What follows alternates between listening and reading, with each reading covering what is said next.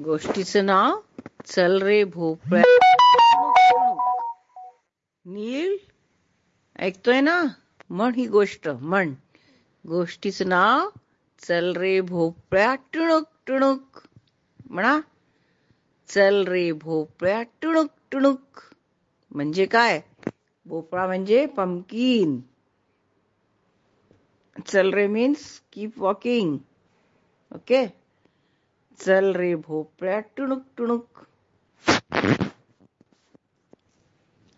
एक होती आजी, ती आपल्या मुलाकडे आनंदाने राहत होती. म्हणा नील, एक होती आजी, ती आपल्या मुलाकडे आनंदाने राहत होती.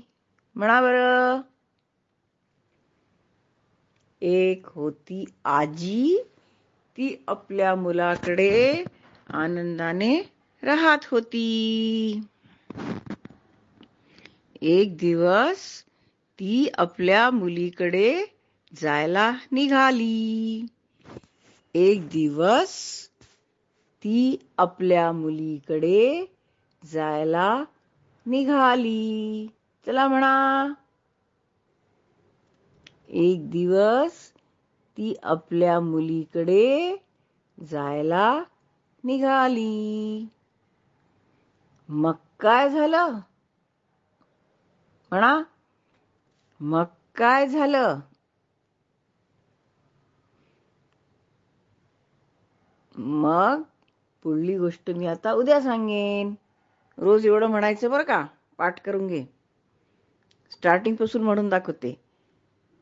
गोष्टीचं नाव चल रे भोपळ्या टुणूक टुणूक.